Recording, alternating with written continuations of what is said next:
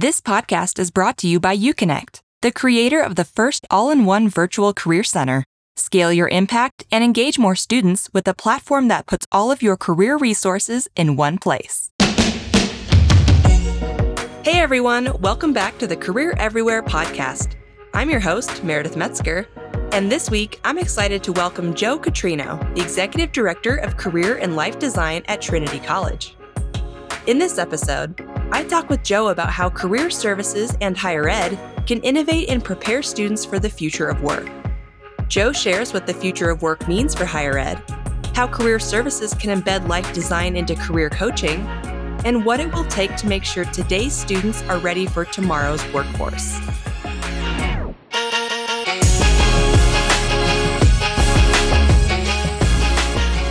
Thank you for being here, Joe. Thank you, Meredith, for having me. I'm really excited to talk to you today. Yeah, likewise. I'm really glad you're here. And I'm excited to talk to you today about life design and how we can innovate and prepare students for the future of work. So for those of you listening, Joe has worked in higher education for 20 years, in admissions, career services, marketing, and even as a part-time professor. And for the last several years, he's kind of gone all in on this concept of design thinking and life design, and working both of those things into career services. So he even wrote a chapter about design thinking in the 2022 textbook, Mapping the Future of Undergraduate Career Education, which I believe you can get on Amazon if you're interested.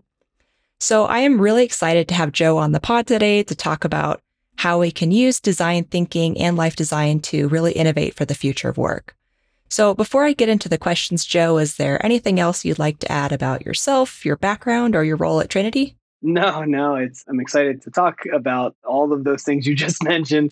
We are situated actually rather uniquely at Trinity, as I don't just oversee career and life design. I also work really closely with our retention and transition programs and the Office of International Students and Scholars. And so we've actually developed a pretty unique structure here. So I'm looking forward to sharing a little bit more about that as well. Yeah, well, I'm looking forward to hearing about it. Before I get into the more specific questions, I do want to ask you the first question I start every interview with, and that's, what does Career Everywhere mean to you? Oh, what does it mean to me? I mean, it's essentially what drives the work that we do here at Trinity. To me, Career Everywhere is embedding career, and in our case at Trinity, career and life design, into everything across the institution, right? So meeting students where they are. Are we partnering with faculty as best we can? Can we actually partner with parents? We see parents as partners, and that's really critical. Engaging alumni, engaging the administration, engaging community-based organizations. So for us, it's everywhere. So as much as we can get the conversation started around career and life design, the better. So to me, Career Everywhere means just deeply embedding, finding partnerships, creating this common language that we can help students transition smoothly into Trinity, have them not so scared about career, because we want to engage early, but we don't want to have like, oh, what do you want to be when you grow up, right? That's overwhelming for a first year student. They're like, I just got here. You want to talk to me about leaving here? But it's not that. It's just having those really impactful, meaningful conversations so that students can make informed decisions about the path that they take, whether, it's graduate school or job or prestigious fellowship. We just want to talk to them about how they can leverage these skills later. And so for us, if we can embed and be Career Everywhere at Trinity, it really helps later on for when it's like a critical time for students as they're, embarking upon graduation and leaving Trinity. Right. I love that. And I was kind of chuckling when you were saying how it can be intimidating to get that question. Yeah. What do you want to be when you grow up? Yeah. I remember getting that at high school graduation. I'm going, I don't know. I don't even know what's possible yet. Right. But that's the point, right? And that's, as we talk about life design, it's like, you don't know what's possible because you're not trying stuff, right? You're not putting yourself out there. Mm-hmm. And what we call testing and prototyping, that's design thinking process. Like, we want you to get out there and try stuff, because how do you make informed decisions? You experience things, right? And so that's why we want to engage students. That's like a pillar of everything we've built within career and life design here. Is the pillar is early engagement. We want to engage with students early and often. So again, when it comes time to those career conversations, they've gotten to know us, we've gotten to know them, but they've also gotten accustomed to trying things so that they can cross this thing off of their list. And I mean, that's how we tell students to pick a major, right? You have 41 majors, but are you really considering all 41? don't let that 41 number daunt you. It's one of those things where you can go through a process of elimination, cross things off, then jump into experiencing the handful of majors that are left. So, for us, it's absolutely like, I don't know what's out there. Well, good. Let's go try things so that you can figure it out. Right. Yeah, for sure. I know when I was considering a major, I knew engineering was definitely a no-go for me. Right. So I could go ahead and cross those out. Right. That's exactly what we say. We have students come in who are like not the science mind. So as we, talk to students, like we don't have those science-minded students, you can cross off like neuro, bio, chem, and then now you're down to like humanities and social sciences. Now you can actually start to make, again, informed decisions. I keep going back to that. I've already kept going back to that, but it's about informed decisions and trying stuff. Do your students get terrible career advice from YouTube and TikTok? Give them access to better video content with Candid Career Plus. The YouTube of career videos, Candid Career Plus is an expansive video library with thousands of career-focused videos that cover a wide range of topics, interests, industries, advice, and more. And every video is sourced from best-in-class career content creators, including ADP List, Way Up, and many more. Learn more at gouconnect.com/Candid Career Plus. Okay. So kind of on that note, I would love to dig into the life design and design thinking concepts. So for those listening who may not be as familiar, can you just give us a quick overview of what life design and design thinking mean? Sure. So this all comes out of, I've told this story a lot, and I'm sure those that might be listening to this podcast or watching this podcast have heard this story. So I apologize for overwhelming you with the same story, but it all started for me in February of 2017 when my former boss came to me and said, Joe, I want you to read this book. And it was Designing Your Life, written by Bill Burnett and Dave Evans. And I don't know about you, Meredith, but if your boss were to hand you a Designing Your Life book, you start to wonder what the messages are trying to send you, right? What are you saying? Yeah. Should I be looking for a new job once I read this book? Like, what's the deal? But, all jokes aside, so my former supervisor, mentor, friend, Angel Perez, handed me the book and said, I want you to read this. And it's amazing. So I took the book and read it, and I was like, you're right, this book is amazing. And his whole thought process was he wanted to go to Stanford. So Bill Burnett and Dave Evans are two Stanford D School faculty members. They're designers by trade. They're really in the deep parts of design thinking and designing products and technology and essentially lives. And so they wrote this book as designers using design thinking. And so what design thinking is, to many people, it's called wicked problem solving, or to many others, it's creative problem solving. So that's what design thinking is. That's what designers do, is they solve problems. Something that designers are doing because they're trying to solve a problem. And what we have to remember is design thinking is a human-centered approach to solving problems. It's about the people. It's multidisciplinary. Where design thinking came from was engineers and designers. They were speaking a different language and they had to collaborate. And so it was like, we're talking about the same thing, but it's coming out different. And so they came up with this design science, this human-centered approach, which is ultimately what design thinking is. And it's a 5-step process. It starts off with empathy, define, ideation, prototyping, and testing. So what that means is empathy for who you're trying to solve the problem for, right? So if I'm designing chairs or desks for university, my people are my students, right? The people that are going to use that. So what I want to do is I want to develop empathy with them, and I want to learn about what they're experiencing with the desks or the chairs. So what we do is we want to dig in with them and really get to understand what the problems are. Then we define that problem.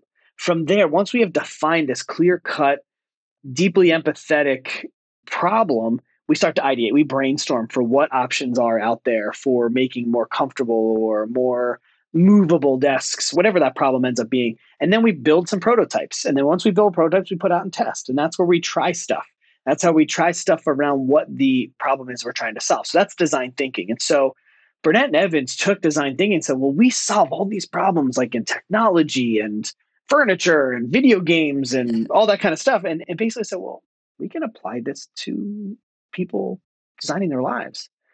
And that's ultimately where the concept came from. And so going back to my initial story with Angel is The D School was actually for the first time putting together what they called the Life Design Studio for Higher Ed Professionals. And poof, we applied. I believe we were one of the first dozen schools that attended this design studio. We spent a week at Stanford learning, and it's great how they do it. I really love what the D School does because you sort of wear two hats. The first couple days, you're wearing the hat as a student. You're a student of life design and design thinking, and you're learning all this stuff. And then what they do is like you kind of get to that critical midpoint of the week and they flip you to now you're the higher ed administrator. So let's think about how you can embed this at your institution. That's really what Stanford wanted to do. That's the vision of Bill Burnett and Dave Evans was they wanted to spread this across the country. They wanted other institutions to try this. And so that's what they did. So we went and spent the week and came back with a million ideas on how we can embed this. So that's the really long version of what design thinking is, and sort of how it came to Trinity. Okay. So let's talk about how you've applied it at Trinity. Yeah. So as head of career and life design, how are you applying those concepts to career services, to helping students, preparing them for the future of work, and so on? Yeah. So what we've really tried to do is our goal. So what happened was we came back from Stanford and had a million ideas, and we just tried some stuff. We tested a lot of different things.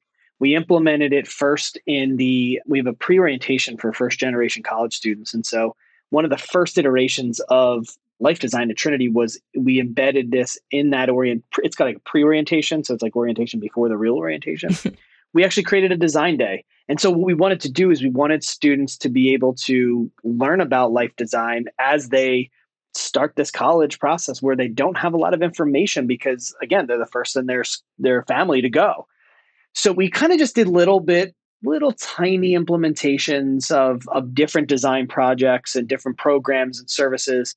But as I moved into the role of director of career development in October of 2017, I started to think a little bit more holistically about how we, at the time, were advising students. And to me, when it comes to career, I don't know that advising is the right terminology or the right process because it's sort of like you're constantly just giving the student information, they go and do it and they come back. So you're advising them. What I saw it as more, the vision I had was that we are coaches. We coach students. We support them along the way, but they're the ones doing the work. We want them to be proactive in their career process. And so what we wanted to do was we wanted to kind of flip this a little bit and engage students in a way where we coach them, but used life design in how we coach students.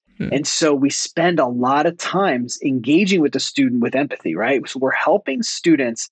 We're not giving them like, you might go, Meredith, and you might Google like life design activities, or you might use the book and you might see Odyssey maps, or you might see worldview, workview, life view, different activities. Yeah, we do use those, but it's not like you come in and meet with me as a coach. I just hand you an activity and say, go, and then bring me back the results. It's not that.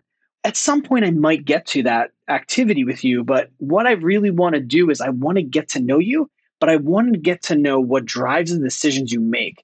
And so what we do is we help students become designers. So we want them to start to think about, to be curious about what's out there, to radically collaborate with other people, like find your people, be ready to reframe at a moment's notice when things aren't going the direction you want to go. So what we've done is we've we've embedded in this life design into coaching. And so it drives with empathy. And then what we do is we then start to define what their problems are. How might I decide between history and psychology as a major? Well, right there, we've defined the problem is it's not just major.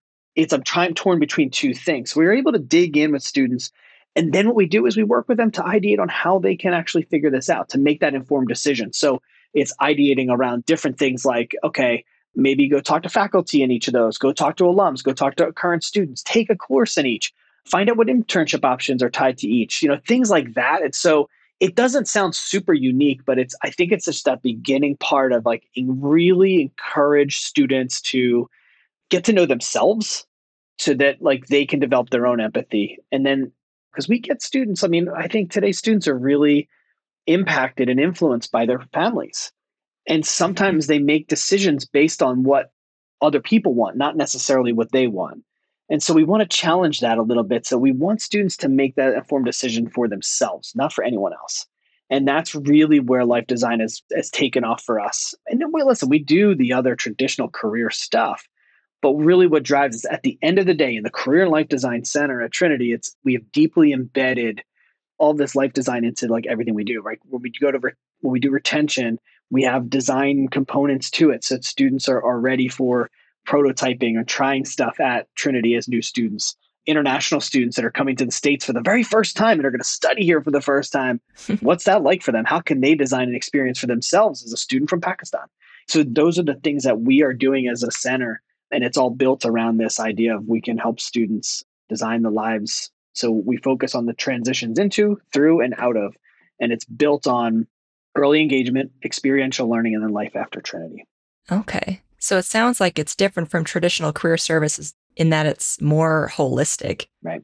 It's not like you're talking about career in a vacuum. It's your career and your life and how those things fit together. Yeah. Because as we all know, they intertwine. Yes, they do. And it goes back to something you pointed out that I said was when you think about students, first year students especially, like you don't want to talk career with them. It's overwhelming.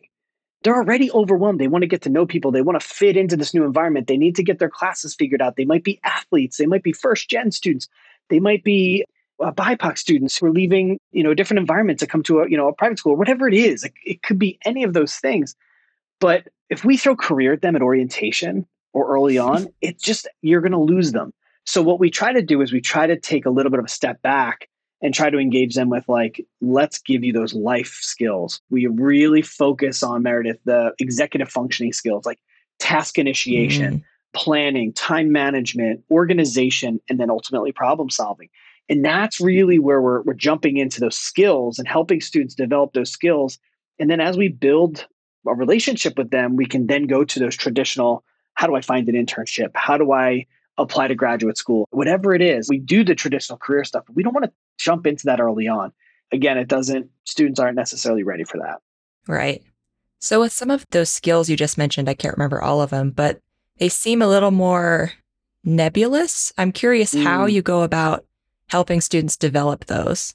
Yeah, that's a great observation. So we take them through different activities, right? We have conversations. We try to humanize a lot of it because sometimes students are like, they think they're the only one who's going through it, right? And so you bring them into, really, honestly, it all ties with belonging, right? Students just want to belong. They just want to fit in. They want to be a part of the community. And so what we do is we'll have students do time management tasks. We might just give students journals and then just encourage them to plot their schedule. Like I just met with a student earlier today who didn't have the semester, I think, that they had intended. And so I met with her. She's one of my academic advisees. And I was like, all right, well, let's make a schedule. So I'm meeting with her again on Tuesday. And I said, bring me just bring a sheet of paper with your schedule, your regular weekly schedule. And what we're going to do is we're going to plan. We're going to come up with how you're going to use your time in a strategic way, because that was her biggest issue, was she wasn't doing her schoolwork at a good time. She was not fitting it in. She was, not being mindful of the work that she had, and she was rushing to do things. And so what I'm going to do is I'll take her through a bunch of different activities so that she can actually pay attention to how she's using her time. So it's really like paying attention. So through a variety of activities, through group advising, we do a lot of different events and programs for students. And that's really we focus. There's a great design activity called energy management, not time management, energy management. Why don't we pay attention to how we're feeling from an energy perspective when we do certain activities? We got to pay attention to that, because why are we doing things that drain our energy? Or how can we do things that drain our energy differently? So there's a lot of different ways to map these activities out so that students can, again, focus on is student satisfaction and student wellness. That's what it comes down to. We want to provide an experience that satisfies those two things. And that really is through different building and finding community and connections. We'll bring different groups of students together so that they know you're not alone. Look at all these people here that are doing the same thing, that are experiencing the same things. So that's really what we focused on. And I don't know if you've ever seen it, but there's a really great illustration. So if you want to this really encapsulates the work that we do. And it's a graph and it's a straight line. And underneath it says there's an X and a Y axis, and there's a straight line kind of diagonal from where X and Y meet. And it says what I planned. Okay. Then there's another illustration on the right of that, same thing, X and Y axis. It comes up from the X and Y connection, but it's a squiggly line, loop-de-loop, and it's Yep, what sounds about actually right. happened, right? And so the way I define what we do in career and life design is we thrive in that chaos where the students are struggling, where the students are having a hard time. So again, like you said, we're a little bit more holistic, right? We're catching, for example, we have students who may have to take a withdrawal for a variety of reasons, whether it's something they'd planned or they're required withdrawal because of academics. We meet with them, we connect them with a coach when they return. And the big part of that, Meredith, is we want the student to come back with a plan. We want them to help them formulate a plan. There aren't a lot of schools doing that. Schools like you just come back from leave and it's like, welcome back to X institution, right? We're actually saying, come back and here's your coach. And that coach is going to help you be more successful because you're taking a leave because of a variety of reasons. Whether it was personal, whatever the reasons were, we're able to help that student come up with a plan. I'm curious, how big is your team? If you're doing this kind of in-depth work for all of those students, I'm curious what the size of your team is. You'll be surprised. I mean, we're a small liberal arts institution. We're just under 2,200 undergrads. So I have 2 people in retention and transition programs. I have 2 people in the Office of International Students and Scholars. And then on the career and life design coaching side of things, we have about 6 people. I think in total with operations and marketing team, we're about 14 people. I think 16 with we have a grad assistant, and then we have 2 part-time people. So about 16 total when you count those. Okay. So it sounds like a lot of work to do that kind of holistic coaching for so many students. It is. But again, I think what we do is sometimes they come to us and that's the goal is we want to be like either we get referred to or we refer out. And so we partner a lot with academic advisors and academic affairs. We partner a lot with the dean's office and student affairs to ensure that there's a connection between maybe something that came up in a residence hall or something like that. And I think that's, again, going back to the definition of career everywhere. That's what we want. We want to be everywhere. We want people students come to us and then we can refer or we can be the referred to. So we get a lot accomplished for, I think, a small, mighty team. Yeah, sounds like it. And I imagine you're probably using some tools and technologies to kind of help scale up and absolutely and reach more students. Yeah, absolutely. I think obviously, we're using UConnect, we're using Handshake and People Grove. I will say I always make a joke, as you mentioned in my introduction, I've been 20 years in higher education. And I always like to say that I've done the Connecticut tour of duty. I've worked at University of Hartford, Quinnipiac University, and Yale. But I will say the alumni community at Trinity College is just unbelievable in a way that I've never experienced at any other institution. And I'm an alum of 3 institutions myself. It's just a really, really committed group to maintaining the brand of Trinity College that they care so much. And we rely on that heavily. We run mentorship programs where we match students with alums for industry-specific things. We just launched a BIPOC mentorship program. We have a number of other mentorship programs in the hopper, but those connections are critical because those are people you've shared experiences with, right? These are people can help you again. And it's all about that empathy. It's all about designing the Trinity experience for yourself, not for anybody else, for you. Yeah, I mean, alumni are an important part of the whole career everywhere process. If you want to be everywhere, that's a huge group of people you can turn to for sure. Yeah, 100%. Okay. I kind of want to pivot us now towards talking about how we apply all of this for the future of work and what that means. And so I think to kind of just establish some context, like, what do you mean when you say the future of work? 'Cause I feel like we all hear that phrase a lot. So in your mind, what does that mean? Well, the future of work is here, Meredith, right? It's all stemming from disruption. There's disruption everywhere. You're talking about, think about artificial intelligence, machine learning, automation. Technology is disrupting how we work. Go back to 2019, beginning of 2020 and how we worked, right? I was on Zoom. I could probably count on one hand how many times I had been on Zoom prior to that. Now think about it. I was in an office. I wasn't at home. Right. Exactly. So my point is there's disruption happening and it's impacting how we work, what kind of work is getting done, what kind of jobs are around. Some jobs are being lost to that automation, but some are being created because of that technology and automation.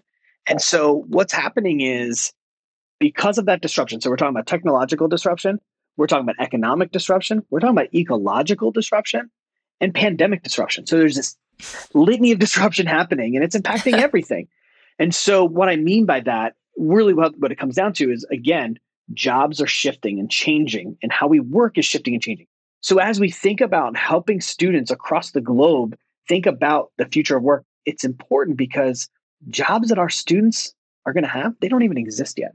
So how do you prepare students for that? How do you prepare for this future of work, this disruption? Well, you focus on skills. And that's why I teach a course called Designing Your Future Work. So it's basically life design plus the future work, and I smash them in. And one of the things that I talk about is the value of a liberal arts education, because I think a liberal arts education really provides the skills for students to be versatile, to be ready for whatever the future of work holds for them, right? And so when you think about critical thinking and communication, those are oftentimes the skills more sought after by employers.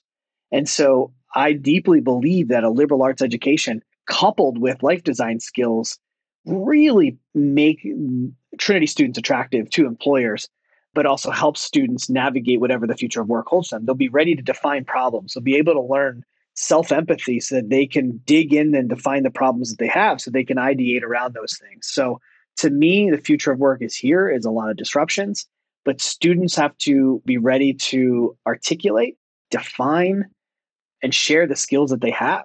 And that's where we're working on that. Actually, we're starting to build out some tools that students can actually identify those skills. Because a lot of times students don't know how to define skills or even share the skills they have. They talk about experiences they have. But what we want them to do is we really want them to dig into the skills they've acquired in internships. Like I told you, one of the middle pillar that supports what career and life design is around experiential learning. Yes, we want students to go do experiences, but what are you getting out of those experiences? We have to get away from, I think a resume is a resume, but you have to be able to articulate, talk about the skills you've acquired and the skills you use on a regular basis.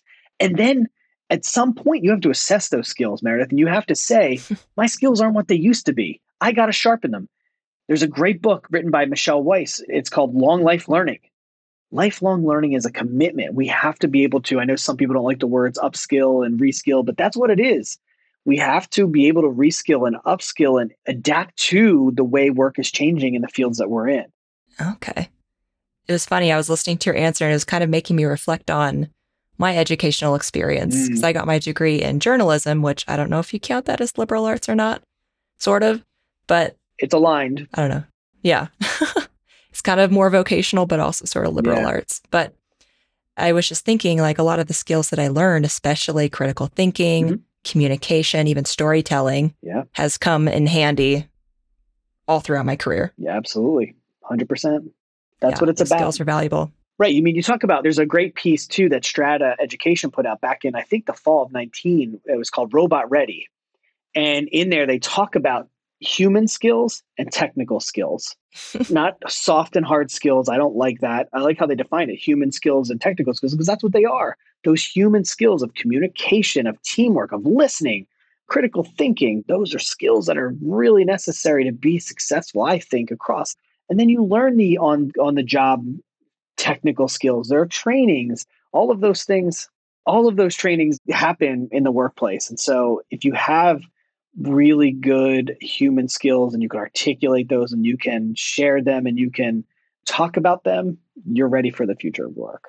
It's funny you bring up that report because I actually worked at MZ, now Lightcast, when they partnered with Strata on that report. So I'm very familiar.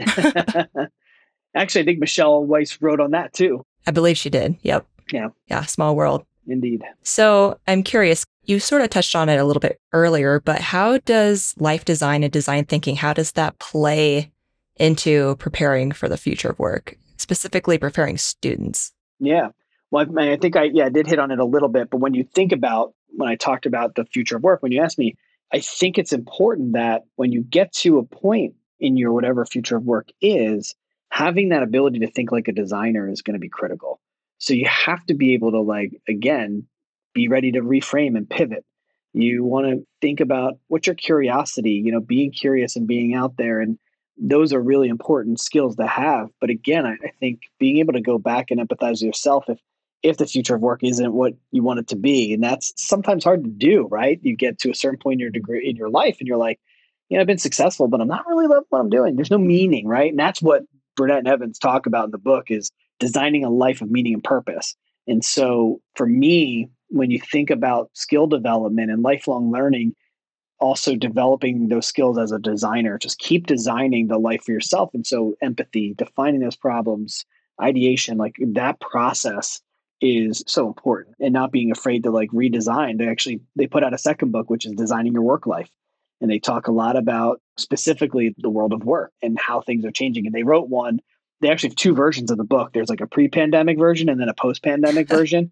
And it's great for that because it talks about the disruption from the pandemic and how things have changed and how we work differently. And so having that ability to design and create opportunities for yourself is just really important. And I think powerful in whatever direction you go in the world of work. I'm curious, in your role as the head of career and life design there at Trinity, are you talking a lot with employers about this concept of the future of work, life design? And if so, I guess what's their response been? Yeah, I mean, I think not as much as I'd like. It's hard. It's hard to talk to employers. And I think that's even in the Robot Ready piece. That's the rub, right? The rub is between employers and colleges. Employers don't think we're setting students up for success and not giving them the skills that they're ready for or they need to have to be ready for the world of work. And we're saying, well, where's your responsibility to getting them trained to what you want? So again, there's like a rub there. So I am talking to some employers about it. I think there's some great employer partners that we have in and around the Hartford area. I think the work that we do with a lot of our alums has been important. And so they have grown appreciative of how prepared students are when they come out of Trinity. They have reflected on that. So the response has been good, but you just don't talk to enough employers. It's very transactional for the right reasons, right? They need students for internships and jobs. We need to get students internships and jobs. So it's very transactional. And so I think there's some great organizations out there like NACE, the National Association of Colleges and Employers, who does a really good job of connecting employers and institutions of higher education. I think there's just a lot of work to be done. There's got to be a lot of time and energy invested into workforce readiness and career readiness from both perspectives. And I think if we could get a lot of people in the room, it'd be great to do that. But again, I think it's just sometimes it's, conflicting interests to a certain extent, right? They just want to get, again, transactional, getting students jobs and internships and hiring students for jobs and internships. But the response has been pretty good. I mean, we have had, employers remark about this, and we do a lot of reflection, especially when we send a student out for an internship and getting their feedback on what type of student they had in the internship and what the process was like, if the student was prepared. And so we really try to hone in on ensuring students are going out and using those skills in the best way they can. So what would the, I guess, ideal graduate of Trinity look like? Someone who has life design, design thinking, all incorporated. What does that ideal graduate look like? Yeah, I don't think it's that. I think it's, to me, an ideal Trinity grad is someone who can go out there and knows what they want. So they know they've got that empathy, right? And they're making the informed decisions for themselves. That is first and foremost. Secondly, is a Trinity student graduates and walks out of here being able to articulate, communicate, and be able, I guess, share the skills that they have acquired. What are those skills? What do they have? What do they bring to the table? Being able to identify, articulate, communicate, that's what I'm looking for. Like, I think that's the ideal student who understands who they are and what they bring to the table. And how that education has prepared that, right? Because we talk about, I have a wonderful, this is like a true definition of a liberal arts student. We have an alum from the class of 20. She was an intern here in the office. She was a religious studies major. Okay. She's absolutely killing it in tech sales. Huh.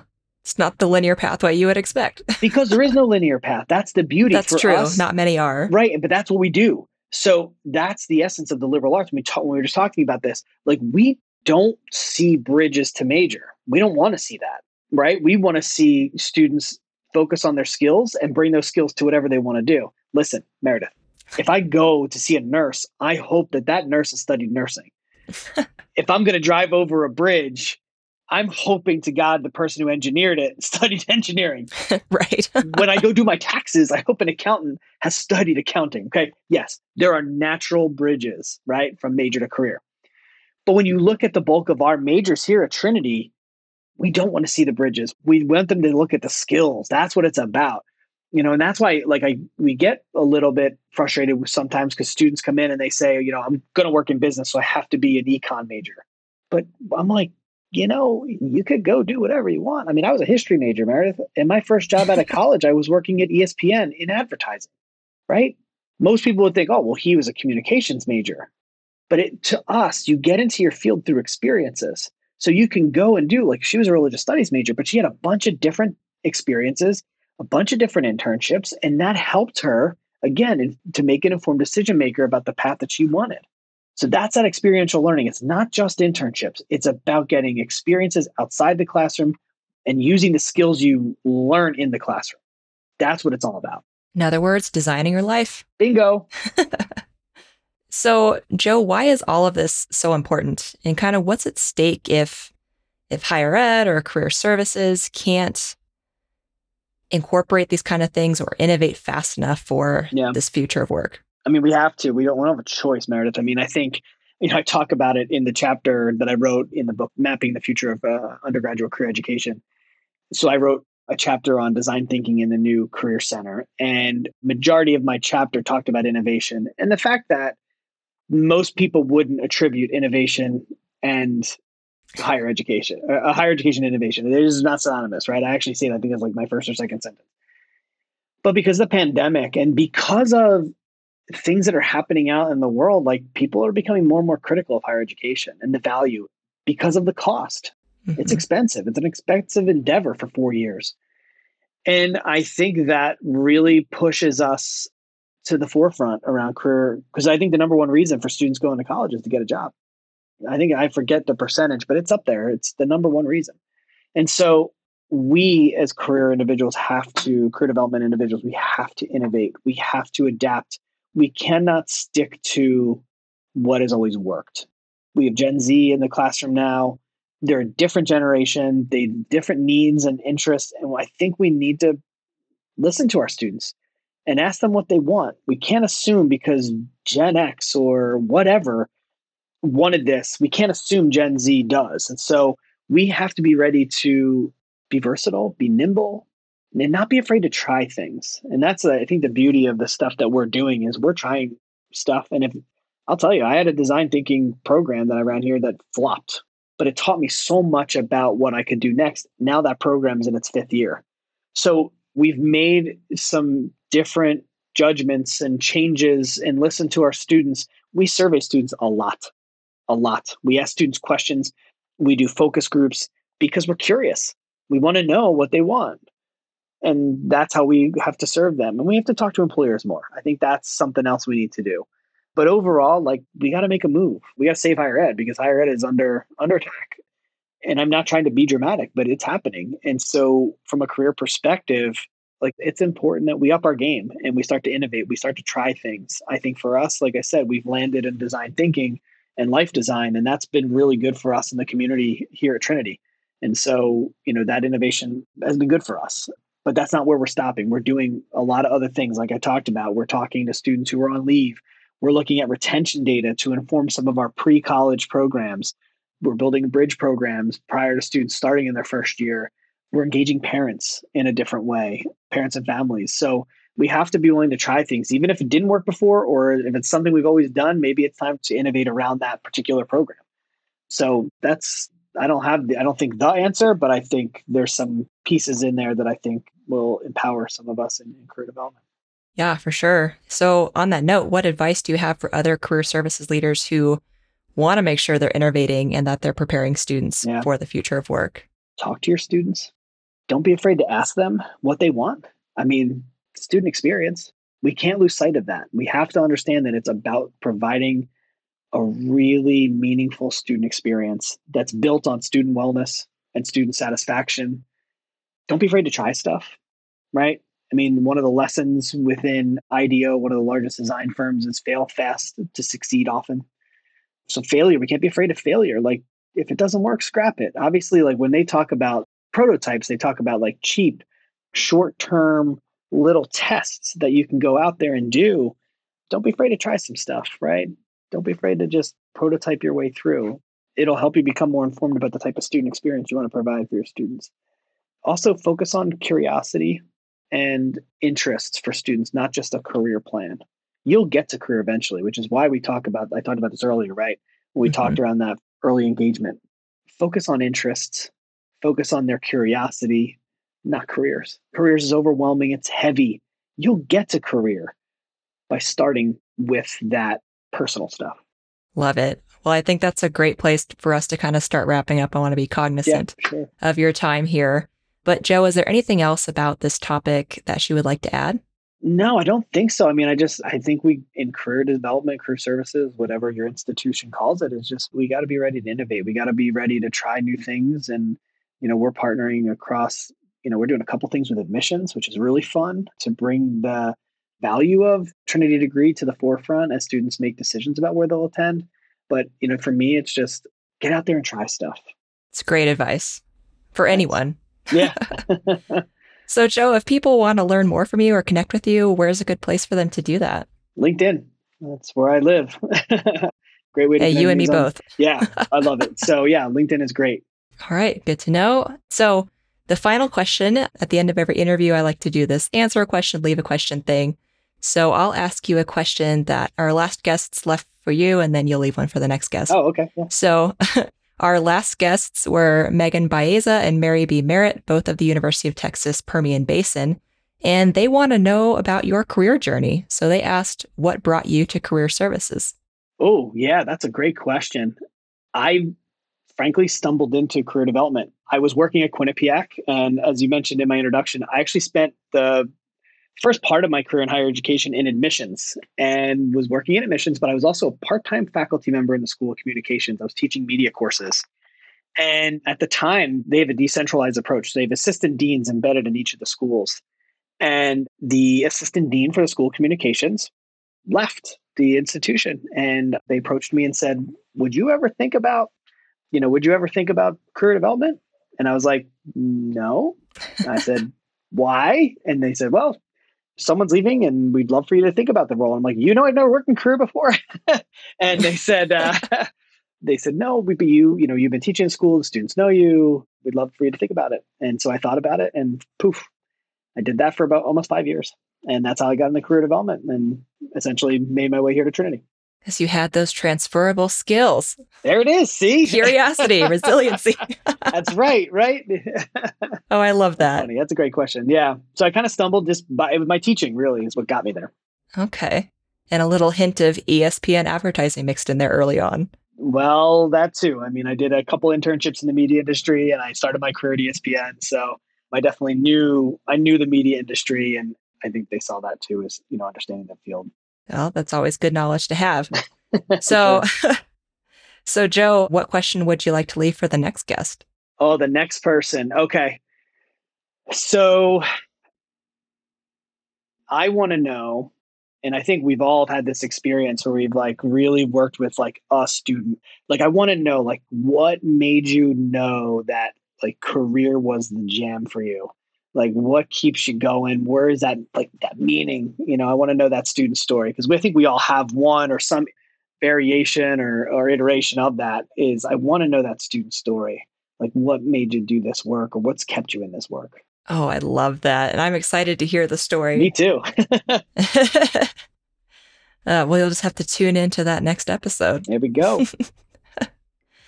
All right. Well, thank you so much for taking the time to talk with me today, Joe. This was a great conversation, and I think our listeners are going to get a ton of value from it. So thank you very much. Thanks, Meredith. This was great. I love talking to you, and obviously I enjoyed talking about this area. So thank you so much. I really appreciate it.